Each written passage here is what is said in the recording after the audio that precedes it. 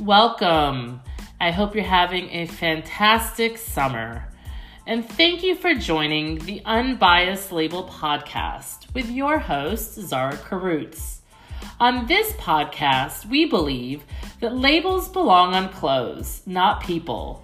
We have real talk with thought-provoking conversation at the intersection of industry and academia, focused on all things fashion and culture.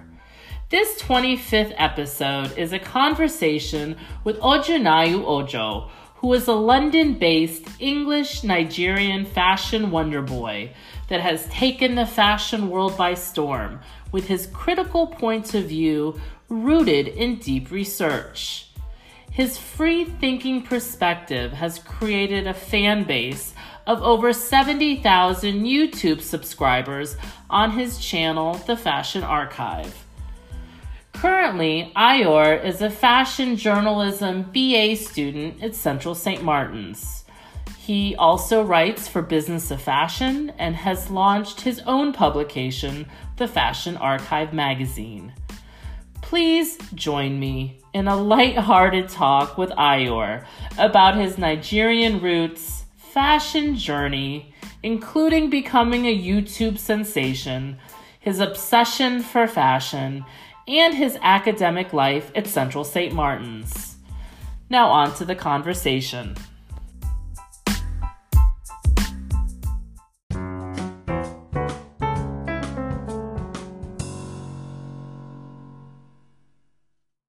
Hi, Ayo. Hi.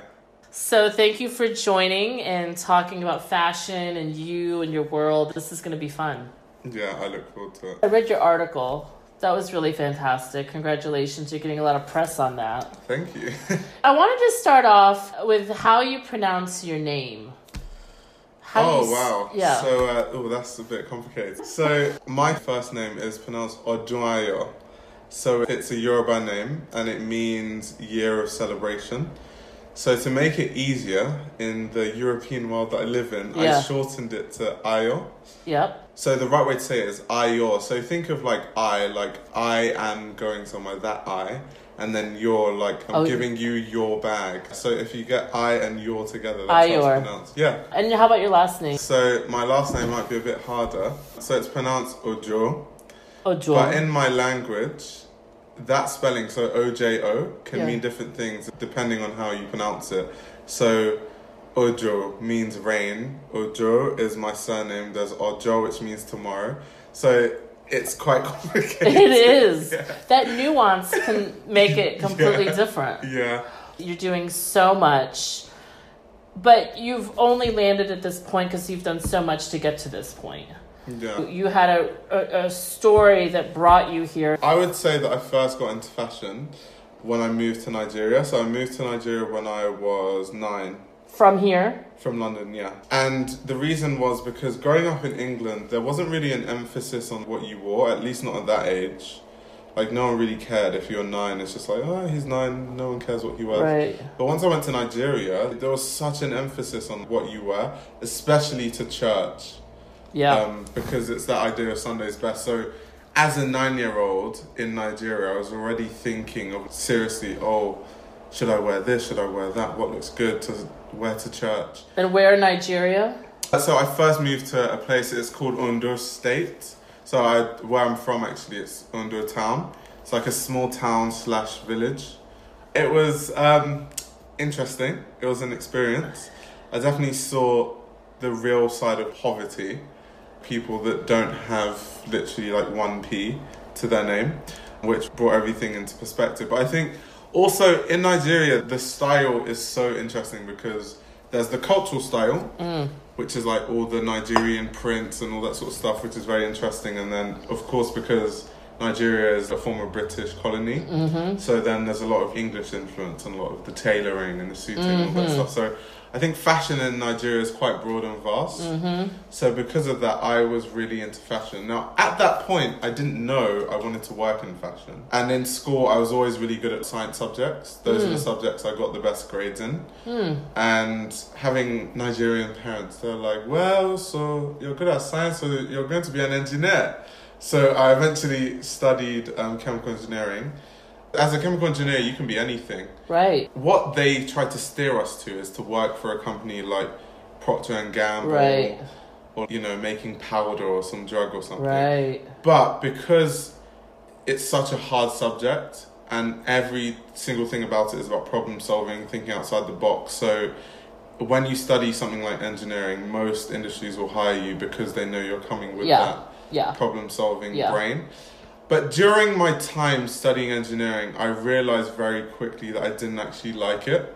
Oh. And so what I did was every summer I would work like some sort of fashion job or internship or intern somewhere or assist in Nigeria. Oh no, I'd come back to England by then. You had come back to England. Yeah. When did you come back to England? So when I was 16. Okay, so from 9 to 16 I was in Nigeria. Formative years. Yeah. Very formative. Yeah, so all my formative years were in Nigeria, actually. That would have an impact. Okay. Yeah, so I came back and then I sort of decided I was going to pursue fashion as a career. Kind of all by mistake. Because once again, I knew I wanted to work in fashion, but the problem is to get a foot in the doors of fashion can be really difficult. It's padlocked. Yeah, so I didn't know how I was going to break that padlock until I was doing this job where I would move people's furniture. And I was doing this specific job where I was helping this Asian woman move her furniture from England to France. So I've gotten to France and I saw a magazine.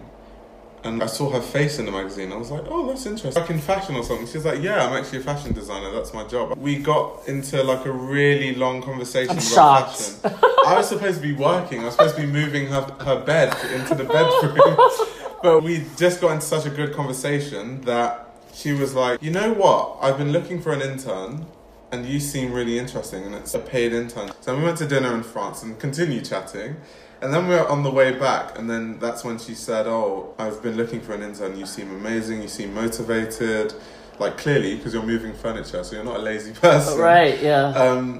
And so literally she was like, when can you start? And I was like, next week, immediately. So I started like literally 2 days later, because I think that was like a Saturday, and I started working with her on the Monday. And so that was my foot in the door in the industry. It was all by mistake. So how was the internship? Wow, it was very insightful. I thought I knew about fashion, but I knew about fashion in terms of designers and their inspirations because I read a lot of books about it. But I didn't know anything about how fashion worked. I didn't know anything about how production worked, how you contact customers, like the framework. So like what type of applications do you use to keep track of who your VIP customers are, send out email lists and all that sort of stuff. No clue. Right. I didn't even know like how clothing was made. I just knew about Alexander McQueen had an amazing collection that was inspired by, you know, Highland Rape and all that sort of stuff. So I didn't actually know, okay, but how did he actually make the clothing? Right. Her name is Bernice Pan, by the way.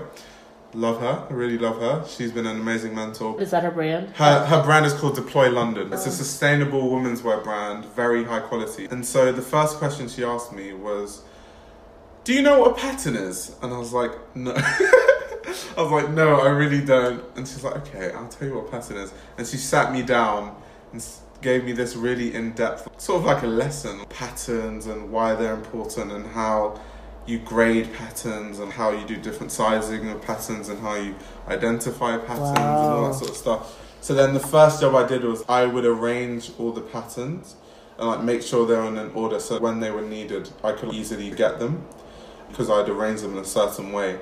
And then from there, I started making my own patterns. Wow. Yeah, and then I learned to actually pattern make. And then... How do you pattern make?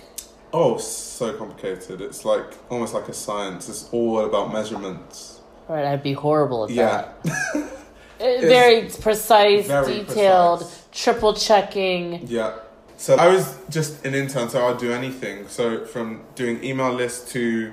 One day I was even the receptionist, which was quite interesting. But I loved it because I was learning how to do different jobs. Right. And it wasn't like it was, I was being exploited, I was being paid. So I've never actually worked in fashion for free, which I'm so lucky because when I talk to like a lot of my friends, they've gone through it's hell, like unpaid internships horrible. And stuff. So I feel like I was really lucky there.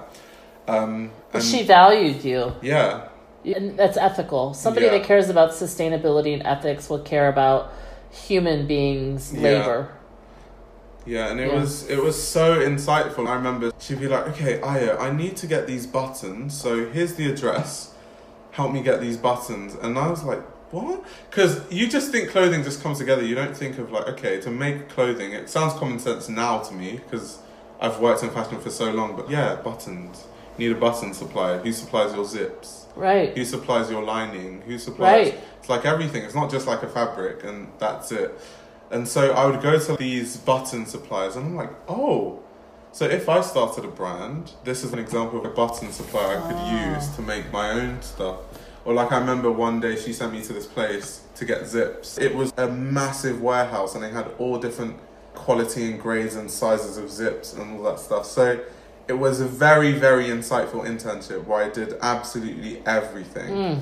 And I learned everything all in one go, in one summer. What a blessing. Yeah, a big blessing. So how do you leave that? Summer's over and you have to leave this and magical... now I had to go and study engineering. Right. Yeah. Like, how was that?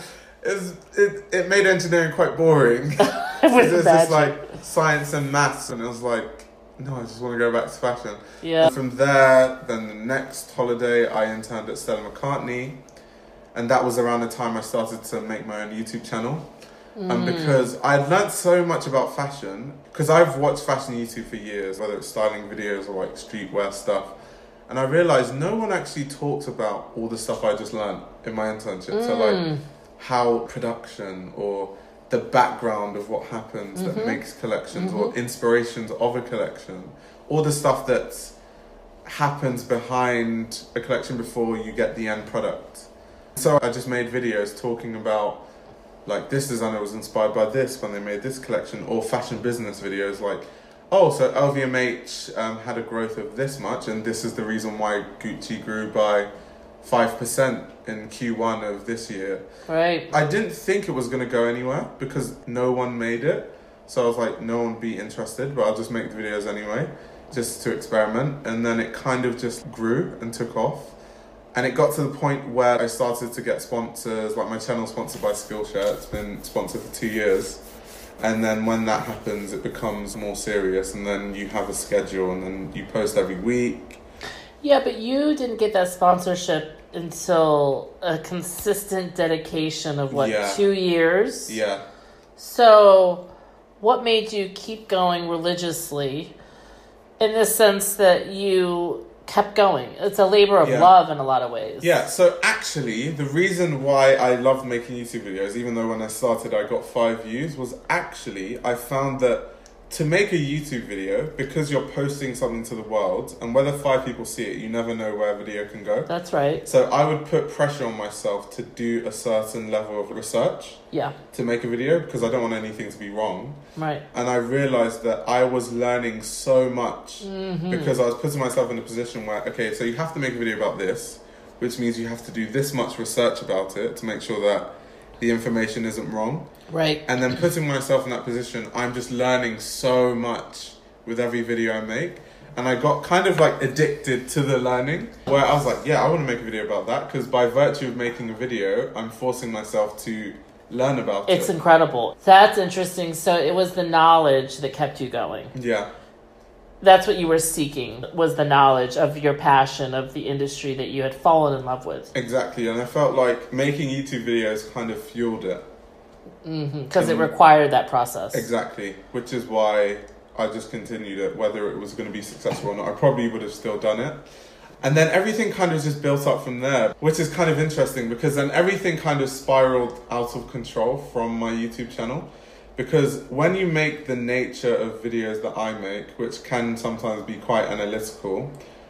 This is why I like you, though. Yeah. It's a deep thinking lens. Then you start to get loads of jobs out of it. And I don't think I've talked about this a lot. I started to get people to reach out to me like, okay, you made a video about how Telfar's brand and Telfar bags are big. Why do you think that is? And I would get paid to give them that opinion. So because of my YouTube channel, my day job has kind of become consulting for certain things, or I expanded into writing. So I expanded into journalism, and that's actually what I study now. I always knew I wanted to work in fashion. I had no idea where. You can either be a designer or a photographer or a stylist. So I was like... Oh, right. The struggle of where to fit into the world. Yeah. And so I had actually been a photographer as a job. And I think because I'd researched fashion for so long, I have sort of a respect for it. So I know... Photography respect. Yeah, so I know what like I'm good at and what I'm not. And I could maybe take photos, but I wouldn't be the next, I don't know, Christopher Bailey. And if I'm going to be in an industry, I'm going to be in an industry because I want to be the best. Right, of course. And I knew that photography wasn't that, which is why I was like, okay, so it's not going to be photography. No, I would rule that out immediately myself.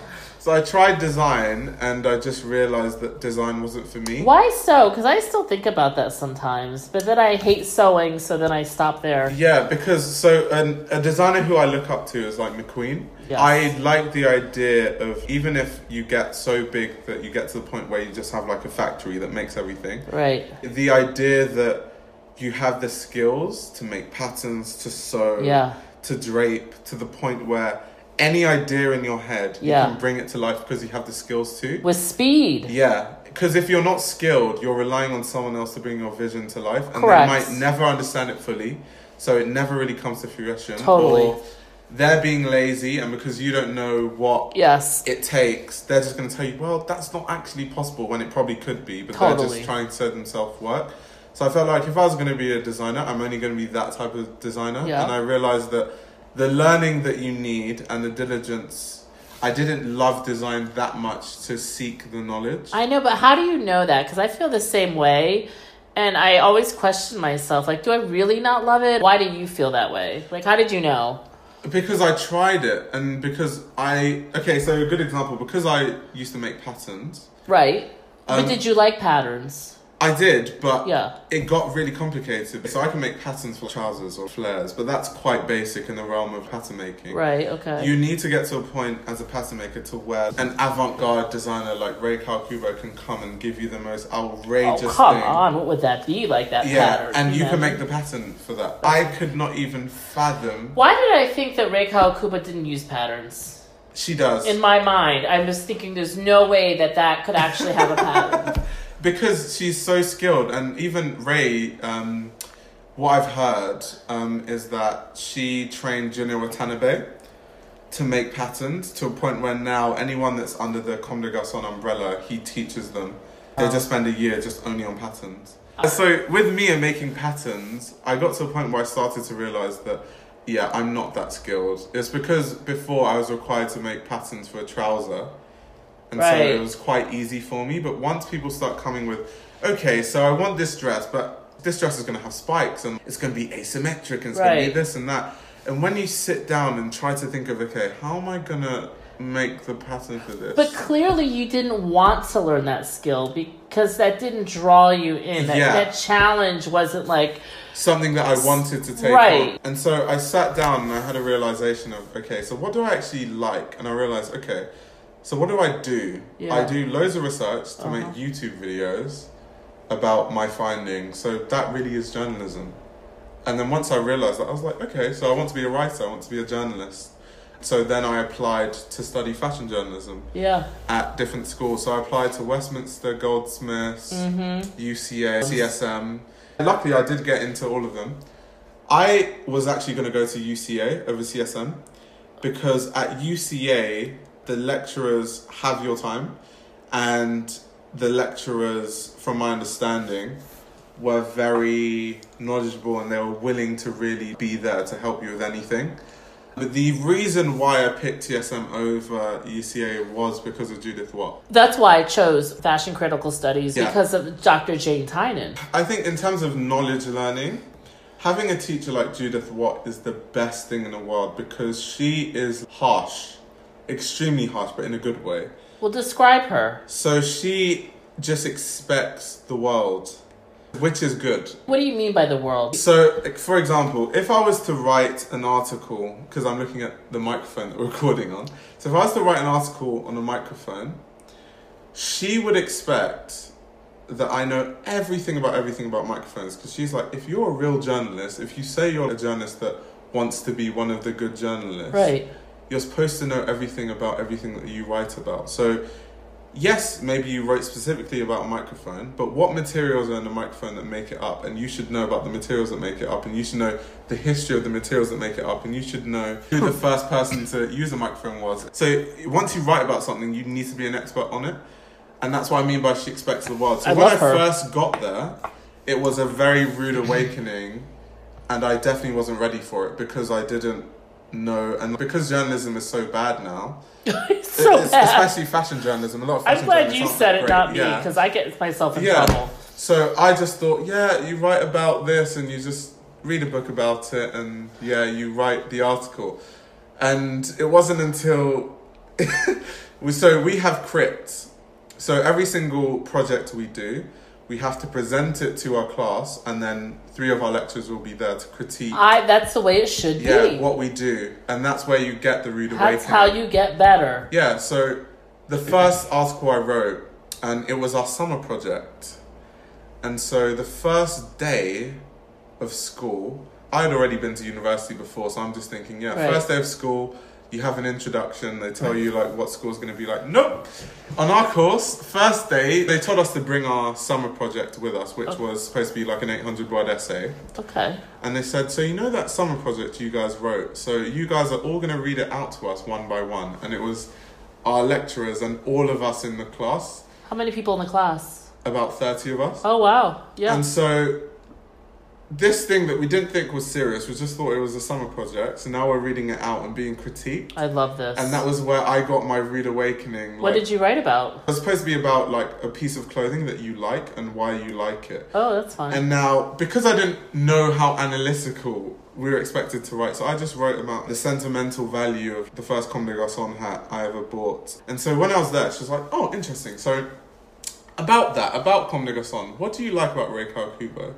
And then she went on a big question and answer session where I was like, what do you like about Rei Kawakubo? What do you think about her ideas? What do you think about this collection? What do you think about spring, summer this? What do you think about this? What do you think about Dover Street Market? Have you been to Dover Street Market? And so that was when I understood that, so if you write about something... Right. And I haven't mastered it yet. I literally just submitted an article where the feedback was like, you should have written about this, you should have done this, you should have interviewed this person, this was a missed opportunity, I expected better. Love her. That was my feedback. So good. And so I'm still mastering it. Don't think I haven't mastered it. I want to join the class. Yeah, and so I'm loving it because I went there to learn. Yeah. And that is exactly what I'm getting. I'm learning the hard way. Yeah, but that's the only way you become great. Yeah. I'm curious to understand the level of theory and fashion theory that you're exposed to. And is that something that's part of the conversation when you're thinking about becoming knowledgeable? Yeah. So, especially with YouTube, I think my ideas have definitely evolved, especially since going to CSM because of how we're expected to learn about things before we do it. Right. And I think that has transferred into where I make YouTube videos and the way I do research. So even if I'm just going to do research on one collection, I'm going to research everything around it to a point where almost the opinions I have are so, like the way I present them are so different, I can tell that I'm starting to piss people off. People are like, you sound so negative. And I'm like, I know, but it's because I read about this and then I read about that and I actually learned that this isn't what it seems like, and that's why I'm not going to give you the answer that you hear everyone else give. Yeah. It's because I've now been trained by my lecturers at my school that when you do research into something, you can't do what everyone else does and just read an article and read a book. You have to interview the people that are involved in making it. You have to go to the places. So when I said, Judith, what expects the world? So a good example is if you write about something that happened in London, if you don't go to where the thing happened physically and take pictures, you're going to fail. Because she's like, how could you possibly understand something that you haven't seen with your own two eyes? Yeah, I agree. So it's serious journalism that she expects. And so that seeps into everything I do. There were a few projects in first year that I failed. And by failing, I don't mean, like, failure to me is like not getting like an A. The top mark, yeah. So like I got like, there were, I think 2 projects I got C. And it was because Judith was like, I expected more. You should have gone to the place that you were writing about. You should have interviewed this person that you're writing about. And also, her thing is like no excuses. Mm-hmm. What I think is interesting is you're learning your tools, you're sharpening your skills, you're held accountable to a really high level of journalism. Yeah. And at the same time, you have the opportunity to exercise it in the real world with the work that you started before you got to CSM and the progression of your career while you're in school. You're doing both. Exactly, because then I take the learning that I get from school and apply that to the stuff I do, like my YouTube videos or like articles I write. Yeah, so your article that came out this week in BOF, you wrote about the global perspective specifically on African designers and how Africa is fitting into the landscape, into the global perspective, not just from a global south within its own habitat. Yeah. So you made a lot of interesting references and connections to designers and what's making them successful, and you linked that to some social issues around sexuality. So it was a really complex sort of discussion. And I think before when we spoke, you said that was hours of research. Yeah. It wasn't just hours, it was actually weeks. I had to interview people, and when you have 6 interviewees with who are busy people and important people, having to like try and schedule it, and then people cancel last minute and then you have to reschedule it. So it just takes forever. And then on top of that, within that, I'm doing loads of research.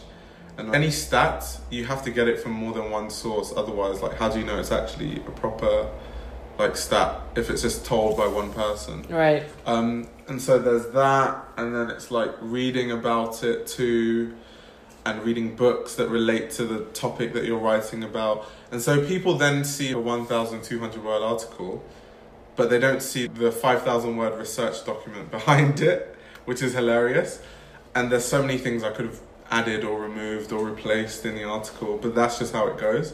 And that also comes from school, because in school, anytime you submit an essay, it could literally be a 600 word essay, you have to submit a research document to go with it, because otherwise, how are they going to know what you're saying is true? I agree. You could have made it up. So our lecturers will go through our research document and see where we've done our research, who we've interviewed, what books we've read, what we've learned from the books.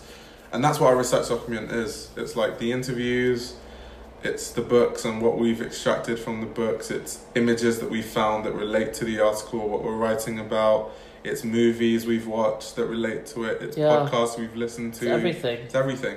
I think that's the essential part of the process of affirming you know what you know and why you know it. Yeah. And also making the connections of things that you know that you may not even know that fit together. Yeah.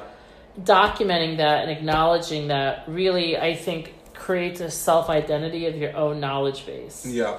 And I don't know about you, but sometimes I feel like I know things in my head, but being able to communicate them in a way that I own my knowledge and that it's integrated as a part of who I am is a whole separate process. Yeah, so I'm kind of similar to that. So when it comes to writing down my ideas, I can write it down in the most intelligent way. Right. It can come across like something really intelligent, but for some reason, if I have to just like say it, it doesn't come out the same way, and I start to mumble my words, which is why I prefer to write things down. So even when I make YouTube videos, I have to write a script that I follow. Because if I just try to go off what I know in my head, it's gonna come across terribly. So where are you in life at the moment? So I do have goals and plans. So this year was to launch my magazine. It happened. So Fashion Archive. The Fashion Archive magazine. Next year is to launch the brand in conjunction with the magazine. And once I have those two things up and running, I think I can now get the machine rolling of the magazine. You've got your brand, you've got your YouTube, you have your magazine, and your writing, and you have school. Yeah, I think people might think I'm exaggerating when I say fashion is my life. The time that people would sit around just like, I don't know, doing whatever people do, or like going clubbing, I'm literally just watching fashion, or writing about fashion, or making a fashion YouTube video, or writing. My life does revolve around fashion. Me too. Don't you love it? Yeah, I love it. I love it.